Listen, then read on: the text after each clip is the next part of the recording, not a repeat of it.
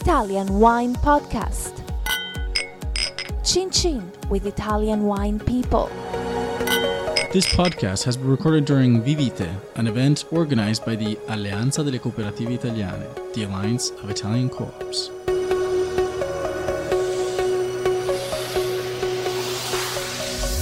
Hello, this is the Italian Wine Podcast with me, Monty Waldin. My guest today is Matteo Cremonini from the Le Chiantigiane in the region of Chianti in Tuscany. What is Le Chiantigiane?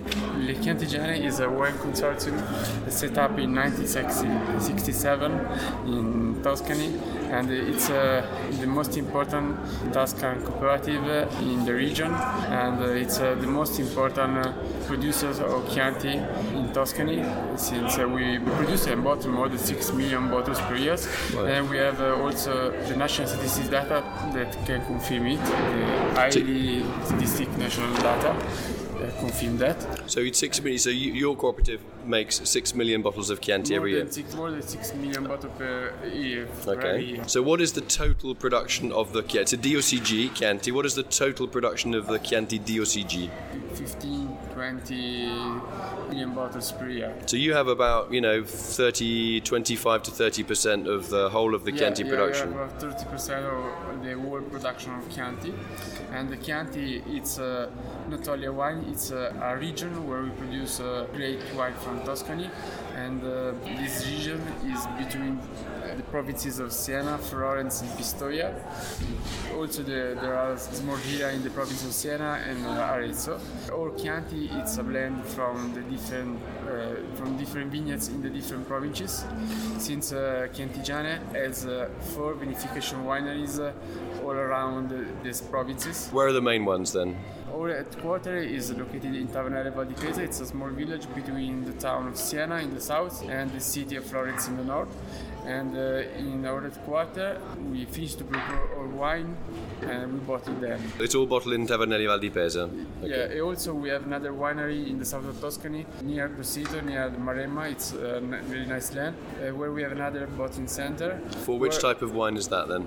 That we produce our Morellino-based wine. So Morellino, what is Morellino? Morellino, it's an important wine in the south of Tuscany. It's not really known as the Chianti, but it's another special wine from Tuscany. What's the main grape though? The main grape produced in Morellino is Sangiovese, but other grape varieties can be added in a small amount. Our Morellino is 100% Sangiovese, quite strong. It's about 13.5 degree alcohol, and it's fruity. It's also tannics, so it's a very good serve with a lot of kind of strong food. So basically, you got 2 jobs, right? Yeah. You're the export guy. Yeah, because I got the graduation in oenology and viticulture 5 years ago. So you know everything, basically. You know that you're an oenologist, you're a viticulturist, and you're an export manager. Yeah. My first job, it's the export manager now.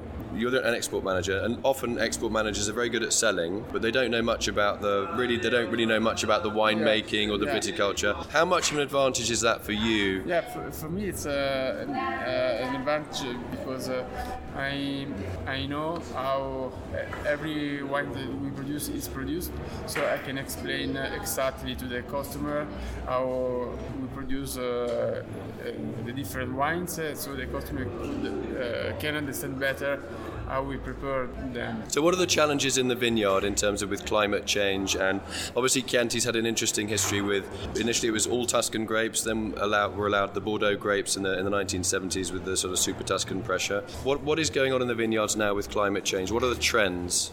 Since the climate is coming to be always much hotter and drier than in the past, we have to find a strategy and also grape varieties that could be stronger in that kind of climate, or just prepare the vineyards during the years in order to have a higher resistance to the sun, to the hot temperature. So does that mean that we'll see an end to grape varieties like Merlot, for example, which don't really like a lot of heat? And maybe more Syrah in Chianti? Maybe Syrah, yes, of course. Zinfandel in Chianti? Grenache Noir we're going to see that near Florence? No. maybe Sangiovese, of course, also Aglianico. It's a particular grape variety grown in the south of Italy. In Basilicata, yeah. In Basilicata, yes. Do you really think Aglianico would work well in Tuscany, in the Chianti region? It's interesting. It's a great grape. Maybe in the south of Tuscany it could be possible. Like in Morellinos, in Scanzano you were talking about, in that area on the coast, on the very warm coast. Have you done some trials then with Aglianico? I've tried Aglianico on its own. How was the not mixed with other Tuscan grape varieties. So where were the vines planted? Where was this Aglianico test? In Maremma, in the area of Montecucco, there are some vineyards of Aglianico. The problem of Aglianico is the grapes are harvested too late. So in the normal years, there is no time for the grape maturation. This could be a problem. But all the previous years was too hot, too dry, and the summer was really long. Also in the autumn there was hotter conditions. So in this kind of climate condition, this kind of grapes could work. So for those of you that don't know, Montecucco is a Montalcino is a big hill, and Montecucco is a hill opposite it. And Aglianico comes from Basilicata on the Vulture, which is a volcanic peak, very high peak. So it's interesting that you're putting the Aglianico, or thinking of putting the Aglianico on Montecucco, which is another mountain, a Tuscan mountain. It'd be interesting to see how that works. We are trying to understand the customers' taste preference, because we understood in the last few years that the foreign customer prefer sweeter Chianti. All Chianti we have in Tuscany are too dry, are yes particular, but always dry, and it's not really appreciated from the foreign customer. So we started in the last few years to produce sweeter Chianti, sweeter, fruiter, using particular vinification methods. How much sweetness are we talking? Like 3 grams of sugar, 4 grams of sugar? Yeah, there are some limits in the Chianti rules, yes. Mm-hmm. And so we stay under these limits. So you just it's still like a dry wine, but with just a little bit of sweetness to make it easier to drink. We make longer fermentation, longer the skins stay longer in contact with the liquids. So with this kind of methods, you obtain a higher level aromas, fruity aromas in the finished wines, and we are increasing our Chianti selling in the world for this reason. So which markets have responded best to having a Chianti that's just a little bit more free? You were talking about the Scandinavian markets, the German market? Northern European markets, also in the United States and Canada prefer this kind of wines. Maybe in China prefer the Italian Chianti, so the classic version. The classic version of Chianti, the drier one. And also for the Classico, we are approaching the vinification in the same methods, because the customer can understand the difference between Chianti and Chianti Classico. And going in the foreign markets, we start to help the customer to understand the Chianti Classico is a small production area where we have a lower yield per hectare of the grapes. What do you think of the role of white grapes? Traditionally, Chianti and Chianti Classico were made with white wine grapes as well. Now with climate change, is it time to rethink that? Instead of putting Merlot or Cabernet Sauvignon in there, it's getting hotter. Those grapes, I've made wine in Bordeaux, they're not. I don't think they're suited to Tuscany. I'm sorry, I'm not going to change my mind on that. What about saying yes? Maybe we can have some get back Malvasia Bianca and some of these white wine grapes to lighten Chianti a bit without losing any authenticity. Seeing as this was the original recipe, what would you think about that? Would it be a step backwards for you, a step back into the past, or would you think that's a sensible idea? No, maybe it could be better to think in the future. This was the goal to produce Chianti, and we have to understand what the customer is asking for. And so for this reason, all Chianti wines have to be performant. Okay, right, Matteo, how old are you? 31. Right, okay, so you're incredibly young and you've got incredible responsibility. One of the things I see with cooperative wine growing in Italy is the demographic is often, I get this impression that all old men with caps and baggy blue trousers, not young men like you with iPhones.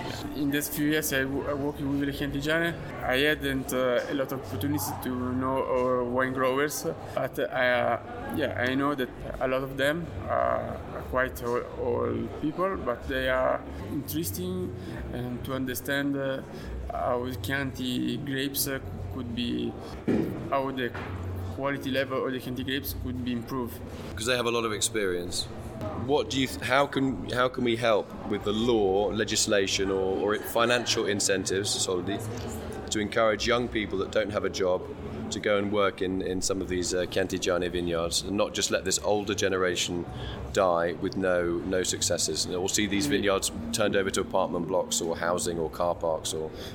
There could be more opportunity for young people to get training time inside the winery, and then they should have more possibilities to enter in the world of the winery. It could be better if some bureaucracy can be avoided.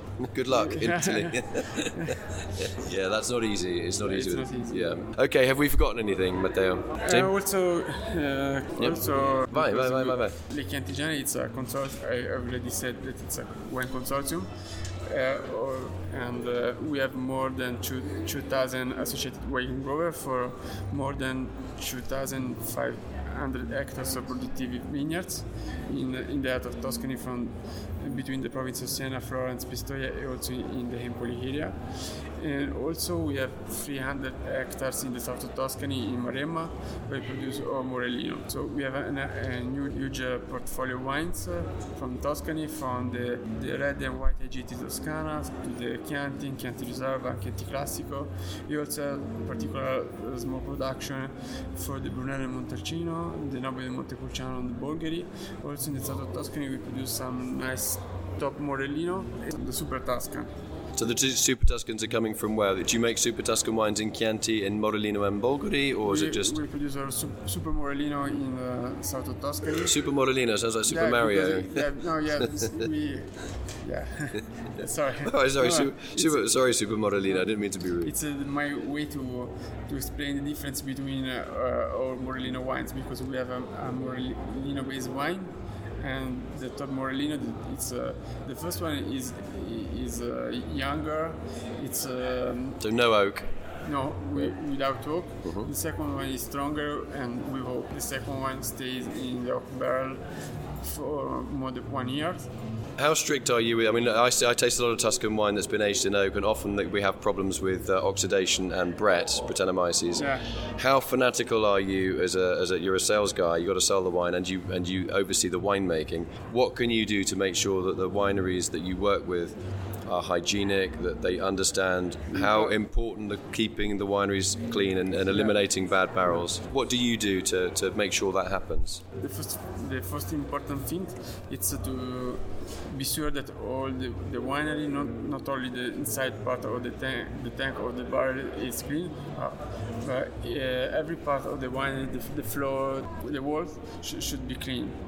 It's really important to avoid bacterial or fungal diseases. It's really important. Okay. So what's next for Le Chiantigiane? What's your next project that you're going to work on? We are starting to study and produce new wines from the south of Tuscany. We start to produce red IGT Governo. It's a new wine produced in the same method of the Valpolicella Ripasso. After the first fermentation, we put the dry skin on the wine, and we have a second fermentation. And this way we obtain a wine fruitier and sweeter, and also part of this wine going in the barrels, so we have a really complex wine. So what's the main grape variety for this? The main grape variety is Sangiovese, because for us Sangiovese it's really important. Sangiovese it's the wine used to produce Chianti, used to produce Morellino. The blend is what? It's 80% Sangiovese? For the Chianti it's... For the Governo? For the Governo it's about 100% Sangiovese. For the Chianti we have a blend between Sangiovese and Canaiolo Nero, about 85% Sangiovese and 15% Canaiolo Nero, because Sangiovese, the tannins to the wines and the structure, instead Canaiolo Nero gives a higher anthocyans level, so more color and more fruity aromas. So instead for the Governo we only use Sangiovese grapes. Okay, so when you finish the wine, the Governo, the winemaking, what is roughly the analysis? How much alcohol and how much residual sugar does it have? The alcohol is around 30.5. The residual sugar is not too high. It's around 4 or 5 grams per liter. But this kind of vinification method makes the wines more round, more fruitier, and the customer really like this new wine. Yeah, I'm sure they do, and it's a very traditional style as well, isn't it? Because the Governo methods, it's the first fermentation methods, because the Valpolicella Ripasso comes in a second time. So when was the first Governo made in Tuscany, roughly? In the 15th century? Maybe Okay, yes. and Valpolicella Ripasso is what? Is it 20th, late 19th century thing, 100 years ago? Yeah, maybe 100 years later. Yep. Also, in the last few years, Chiantigiane started working with other important region of Italy, and we produce important wines from Abruzzo, like Montepulciano d'Abruzzo, also from Umbria, Orvieto and Orvieto Classico, also from Sicily, Nero, Davole and Grillo, and in the last few years we start to commercialize two important wines from Sardinia, a Cannonau for the red one, and the Vermentino for the white wine. So it's interesting that you're called Chiantigiane, but you're broadening your wine offer by associating yourself with these other wines. That just gives you more power in the market. Yeah. And economy of scale. All the customers come to us and ask for a huge portfolio of wines, not only Tuscany wines, but they're asking for table wines, for wines from other regions of Italy. So what are your favourites? You can taste all these different wines. You're not allowed to choose Chianti. I put you on a desert island, okay? Isola deserta, solo te. And you can only choose one white and one red from either Sicily or Umbria, all the places. What are you going to choose?